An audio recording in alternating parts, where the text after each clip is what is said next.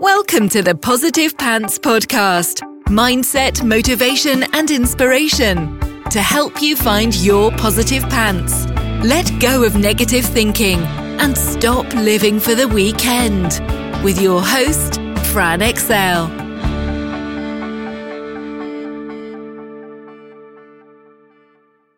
So welcome to the show. As always, it's Fran Excel Mindset Coach, helping you find your very own pair of positive pants so you can get out of your own way and live a life that you love. Thank you so much for joining me. I'm very grateful you've chosen to put me in your earbuds today. Please do hit the subscribe button so you don't miss anything, and do leave me a review. I love reading them, and it really helps me get found by other people who need to hear what I share. I'd also love you to email me your mindset and productivity questions or topics you'd love me to cover to hello@franexcel.com, because I know a lot of you think I'm inside your heads because you tell me all the time. But if I don't know what you need, I can't give it to you. So let me know. So if you got value from this and you know in your gut that now is the time to step up and start rewiring your thinking and changing things for yourself, then book in a free discovery call so we can work out what needs to happen to get you from where you're at right now to the action-taking success you know you can be. And if you want my eyes and ears on your problems, I work with people one-on-one and through my Proactive Pants Mastermind. So stop waiting for if and when and decide to change things now, because you can. It is easy to see that 2020 has been a year of all the things. It's given us an opportunity to really hone in on what we want, as I've mentioned in a couple of other episodes recently. So I wanted to take that a little bit further today and help you hone what that is. I want to talk about the concept of things feeling heavy or light. Essentially feeling good to you or feeling bad, positive or negative. But it's tuning into that physiological feeling of heaviness, really being able to notice that it's there in the first place. We are so ingrained in our habits that often we don't even recognize that we feel bad or heavy because it's so normal to us. It's just conditioned that that's how we're supposed to feel. This can be physically, emotionally, or mentally. In society today, it's pretty normal to feel rubbish. We just often don't know any better. And because we don't know any better, we don't know that we can do something about it. We cling on to those stories that life and business has to be a certain way, and it's just not based in the truth. You can see the evidence of this in lots of different places if you look. When you make a big life change, like a diet or exercise change, and they say, I always go for diet and exercise because it's everybody can relate to it. And it's as if you have no idea that you could feel so good. You see that all the time. You see that language. I had no idea that I could feel this great. I could have more energy, sleep better, feel more happy. We just think that we're always supposed to feel how we do, emotionally, physically, and mentally. You see the same when you finally let go of something like a toxic relationship or a friendship that's been dragging you back. It's as if a weight lifts off your shoulders. Even that phrase shows the physiological change of an emotional release. But there's another side to this that you can use to your advantage. So there's the physiological differences of a change, but what if you could tune into that for your business, your relationship, any area of your life? What then? If it's something you've been unaware of before, then it's likely that making it conscious means you could change it, right? But you've got to do my favorite thing and get curious and learn to listen to those cues, to your body, and remember that the mind and body is a linked system. Remember that and leverage that. Tune into what it's telling you, or in many cases, screaming at you. Imagine what could change if you made a commitment to only do the things that felt light. Ooh, there are always going to be necessary things that need to be done in your business and in your life, but do they necessarily have to be done by you? Social media for me, and many, many others, I know this to be true, over the last few months has felt really heavy. So I've limited my time on it. And you can see that in my Instagram. Most social media gurus would say that is a big no. But I mean, I've been in the Insta DMs and stories because that's my connection to the people that follow me, you know, and I still enjoy that, but limiting what I consume big time. But even though I've done that, I've actually had the highest number of one-on-one inquiries in my business. So go figure, right? So many clients come to me with a heavy feeling in their business. You know, they just don't want to feel it anymore, but they're not tuned into the fact that it's a heavy feeling. This can be linked to so many different things, but being able to tune into it and get curious is a game changer to make sure it changes. When something feels heavy, there's a reason. It might be that you're doing something or trying to follow a strategy of something that's out of line with your values, your unconscious identity, your belief system, you know, what you actually want to do. Essentially is out of alignment for you, and that's not to be ignored. And I don't mean alignment in a fluffy woo sense. Now, you know that feeling. If you ignore it, all that's going to happen is you will feel bad and you will feel heavy, and you are highly likely to self-sabotage. So it's time to tune into your body and mind about what feels heavy so you can actually make the choice to change it. So what is that for you? And I pause because you will have got an image, or you will have got a memory, or you will have got something, a sense that tells you what that is for you. You know, what makes you feel like you're having to drag yourself kicking and screaming through the process? What are you procrastinating over? Start to notice points in the day where you feel heavy. And I don't mean heavy as in you just had yourself a whole pizza for lunch. Not judging.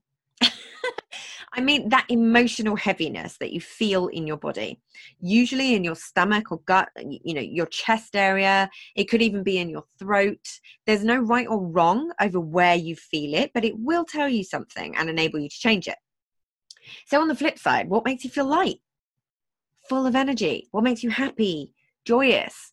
Make sure you're doing more of that, because it's likely to be your zone of genius. So when you've created some awareness around what might be going on for you, you can then decide what action to take.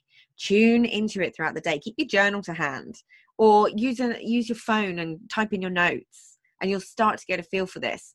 Notice what's going on for you and when. You know, you can do it when you're meditating, if you like. That's super effective.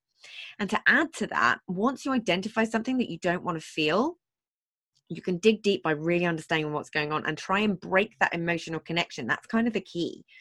You know, and change your experience so that emotion is not going to drive your behavior anymore. So what do I mean by that? One of my favorite NLP techniques uses what's called submodalities. Now, I don't want to get too technical, but submodalities are essentially the building blocks of our experiences. It's how the brain codes and gives meaning to those experiences. An example of this is like when you think about someone that you don't like versus someone you do like. You know, you will of course have different thoughts around these things, but you'll also have a different kind of feeling in the body. You may get visual, auditory, so things that you hear, or kinesthetic, you know, that feeling cues.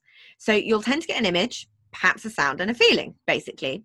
So each modality, so visual, auditory, kinesthetic, has submodalities.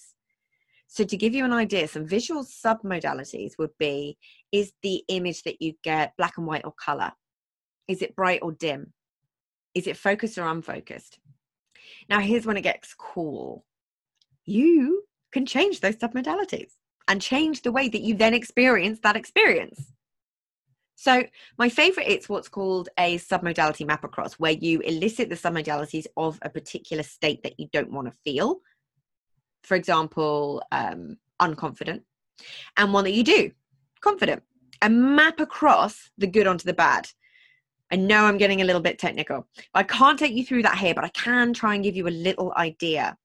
Now, so these are going to sound like bonkers questions, but when you close your eyes, and please don't do this while driving, holding children, or operating machinery or whatnot, we're sensible humans, you know, when you actually do this and can elicit the submodalities of something you've experienced or are experiencing, you can change it. So for example, if you were to think about the feeling of not liking someone, where do you feel it in your body?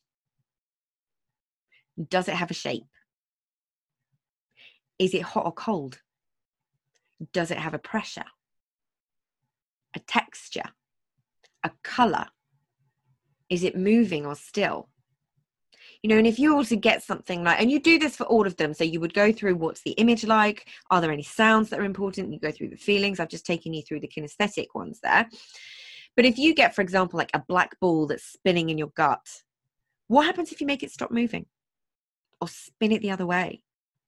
Can you change its color from black to a ball of yellow light? Can you give it a heat?